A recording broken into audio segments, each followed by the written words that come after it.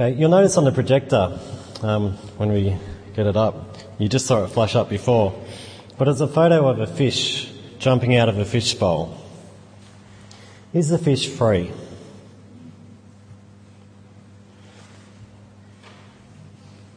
When the fish jumps out of its fish bowl, is it finally free? Because, it's sort of a bit of a dilemma, isn't it? Because when it's in the bowl, it's kind of trapped. But if it was to jump out of the bowl, it would die. This is the kind of dilemma we find ourselves in when we become Christians. We know that the gospel, it's all about freedom. But as Christians, it seems like sometimes we seem like we are trapped because we have to submit ourselves to God. In a way, the water could be seen as obedience to God, and the fish would be us. As soon as we free ourselves from God and obedience from God, we die.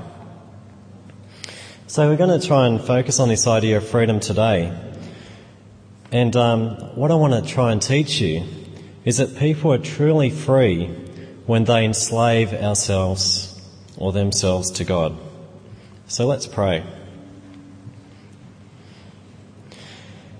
Heavenly Father, please help us to listen to your word today. Please help us to understand and rejoice in the freedom you give us. How wonderful it is to know your freedom, and how wonderful it is to serve you. Please give us the desire to listen to you and to obey you today. Amen. So we're going to be looking at the passage of James 1:19 to 25. But I'm going to do something a little bit different. I'm going to start with verse 25 first. So we're going to be looking at the last verse first in this passage. So James 1:25 says, "But the man who looks intently into the perfect law that gives freedom and continues to do this, not forgetting what he has heard, but doing it, he will be blessed in what he does." The hard thing in this verse is to work out how this perfect law gives freedom. How do you think that verse works? When we think about the law, we often think about commands and obedience, and we often see this as slavery. It seems that having to obey God is far from freedom. Christianity, in a way, seems like it's enslavement and oppression rather than freedom. But I think this is a very simplistic view of freedom. We had the story of the lost son before with the kids, and we saw that the father freed his son from slavery. He freed his son from having to work with the pigs. The father could have chose not to take him back, but he allowed him to return and freed him from that slavery, working with the pigs. And I think, in a way, this is how the perfect law gives us freedom. This perfect law in verse 25, as I think about it, there's a number of things that this passage tells us about this law. It's something that, firstly, you can look at. You can look intently at it. It's something that you hear, it speaks to you, and it's something that you can obey. Now, the word law, it can mean a number of things. It can mean commandments, but it can also mean instruction. And the Jews, they called the first 5 books of the Bible the law. And the first 5 books, they're not just about commandments. They're also instructions on how to live. They acknowledge what God has done in the past and how he's done many miracles. They're about God's character. They're about who we are. And they're often about how we need to obey God. I think the word law is used in this broader sense of the word. It's basically speaking about God's instruction and, that sort of Genesis, Exodus, the first 5 books idea. It's a very broad use. So when I see the perfect law, I think it's talking about God's Bible, what God has said to us. And it's this Bible which instructs us in freedom. It's the Bible that we need to continually look at intently. we need to keep on listening to, not forgetting what we've heard, but keep on acting and keep on doing. In the Bible, you are freed from something to do something else. While the lost son was freed from the pig pen, he ended up coming under the Father's authority. So in a way, the Bible sees that we're freed from sin, but we're to serve God. That's what we're freed from. So have a look in Romans 6:22 and 23. I'll put it up on the slide too. It says, "But now that you have been set free from sin and have become slaves to God, the benefit you reap leads to holiness, and the result is eternal life. For the wages of sin is death, but the gift of God is eternal life in Christ Jesus our Lord." Can you see how you're never really free? There's always something controlling you.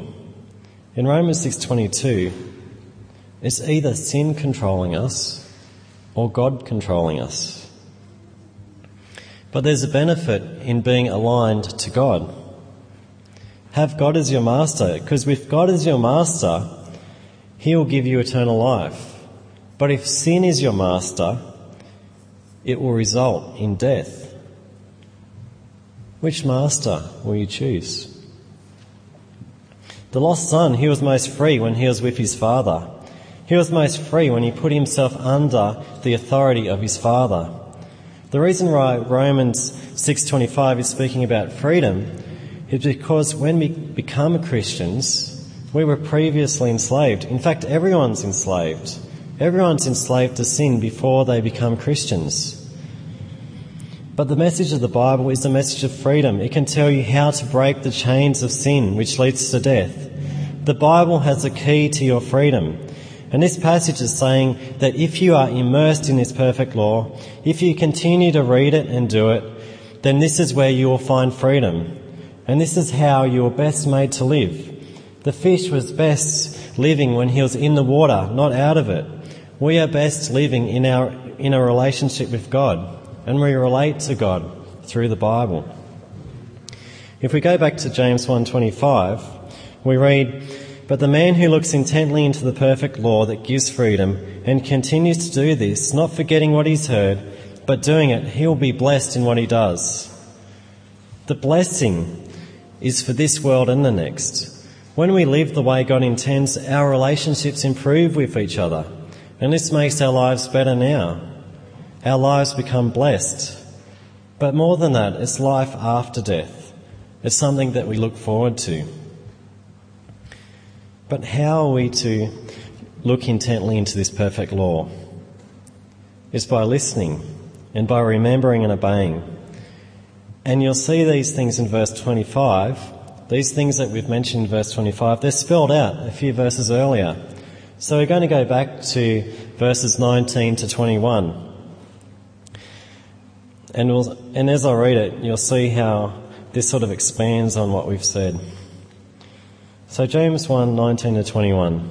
"My dear brothers," it says, "take note of this. Everyone should be quick to listen, slow to speak, and slow to become angry. For man's anger does not bring about the righteous life that God desires. Therefore, get rid of all moral filth and the evil that is so prevalent, and humbly accept the word planted in you, which can save you." Did you notice in verse 19, we're to be quick to listen? Who do you think it's talking about? Who do you think we have to listen to? Is it because often when I read this, I think it's talking about listening to other people. But I think as we look at the context, it could be about listening to other people, but primarily it's about listening to God. And so in the broader context, if you went back one verse to verse 18, you'd see that he's just spoken about the word of truth. And then in verse 22 to 25, in that section, that whole section's talking about listening and obeying the word.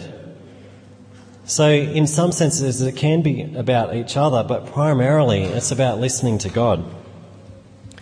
And this passage, it tells us there's three things that stop us from listening to God.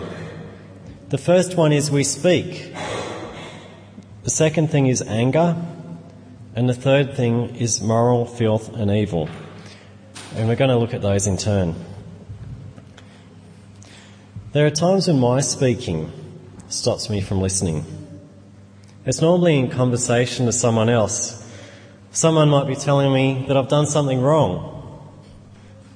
And, my temptation then is to either point out, it's not really that wrong.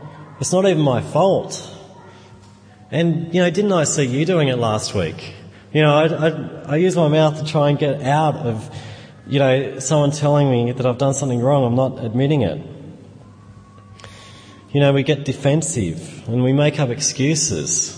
We're not really listening, are we?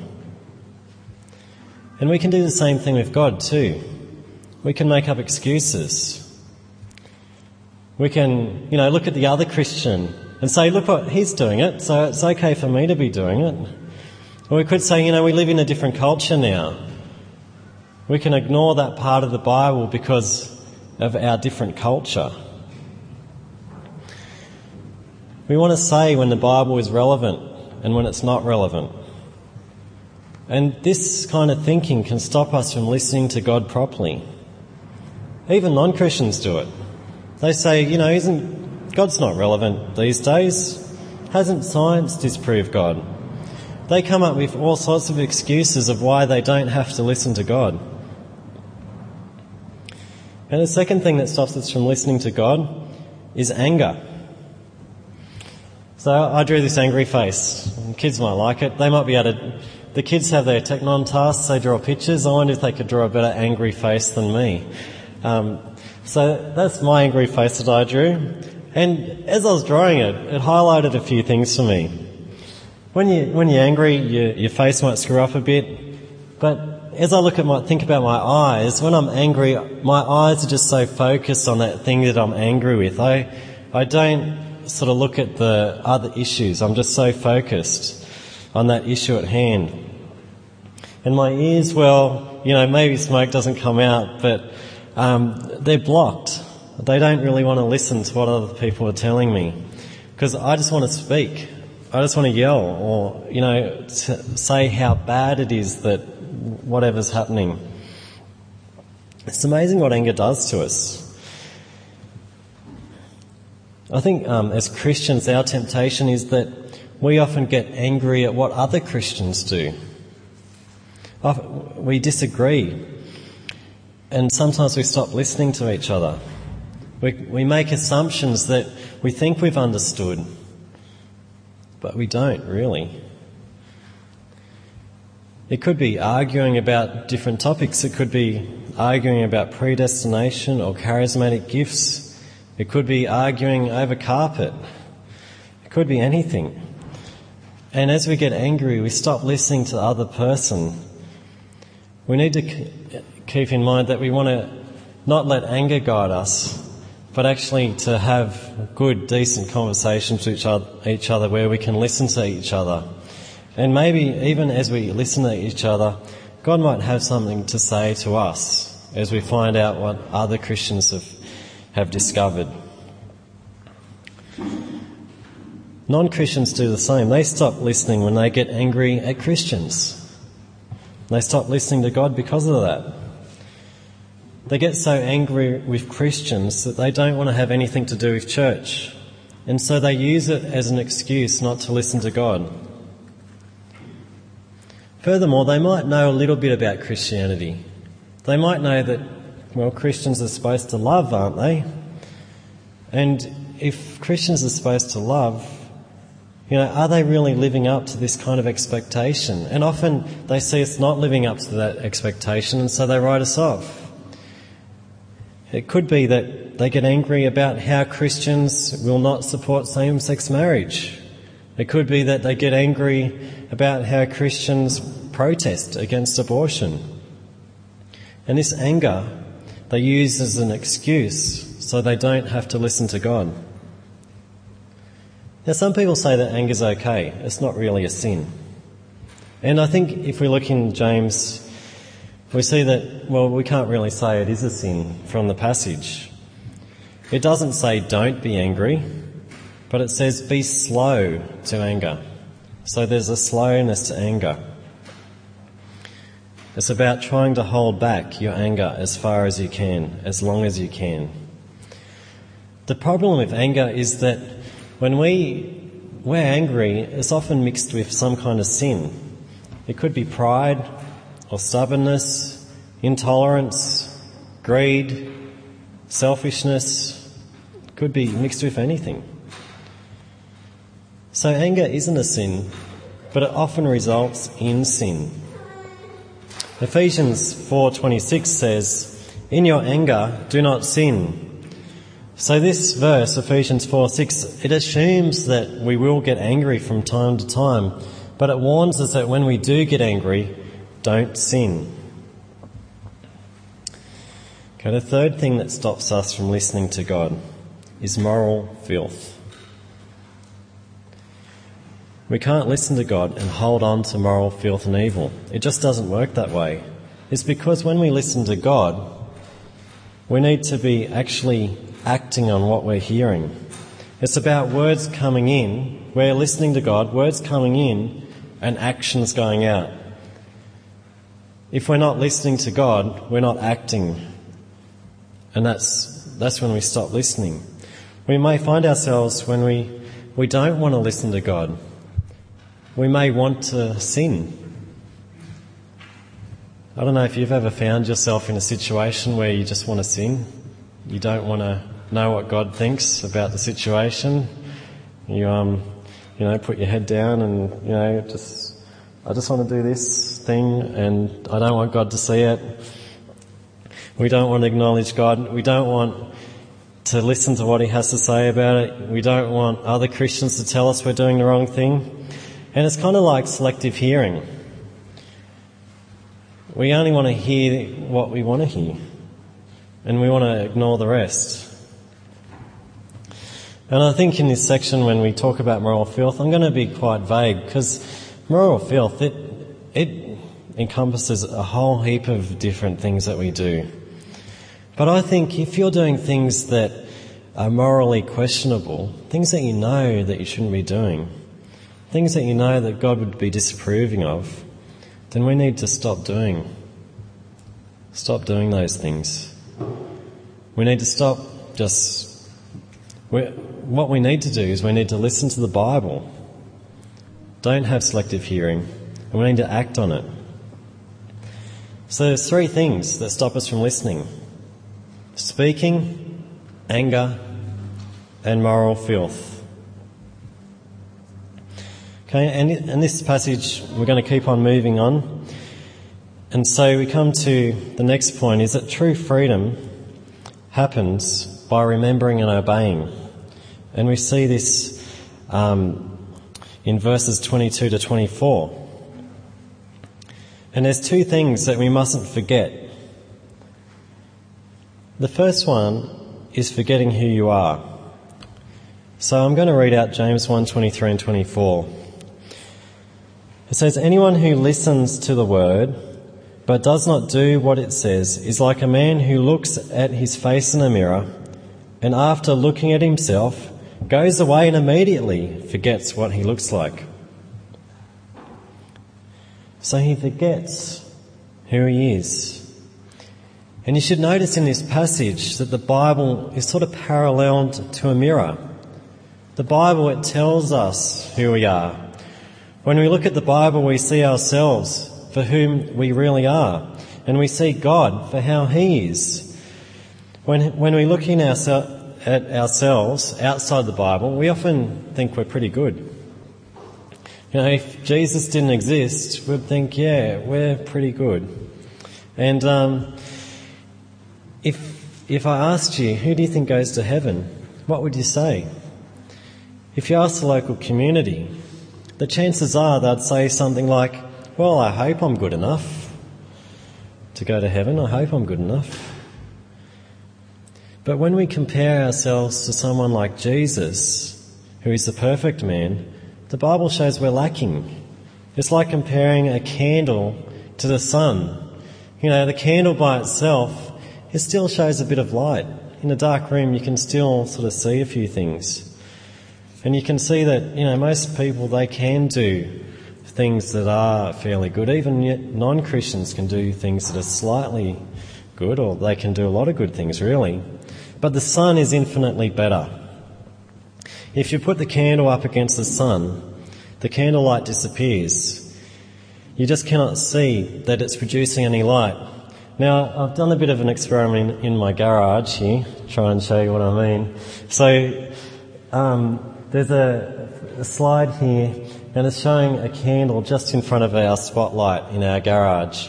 And you'll notice how the candle seems to go invisible. You can see that there's lines going across the spotlight, and you can still see those, even though the candle's there. When the spotlight's off, you can't see those lines in front of the spotlight. But when the spotlight's on, you can see how the candle just turns invisible, just like that. And so it's a bit like us in a way.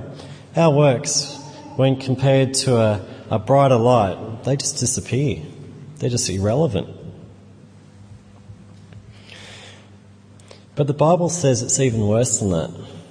Have a look at Isaiah 64:6. It says, all of us have become like one who is unclean, and all our righteous acts are like filthy rags. It sounds pretty morbid, doesn't it? The way God sees us is unclean. But there's more to the Bible story. We've just had Easter a few weeks ago. I remember Jesus' death and resurrection. Jesus died to save us for who we are.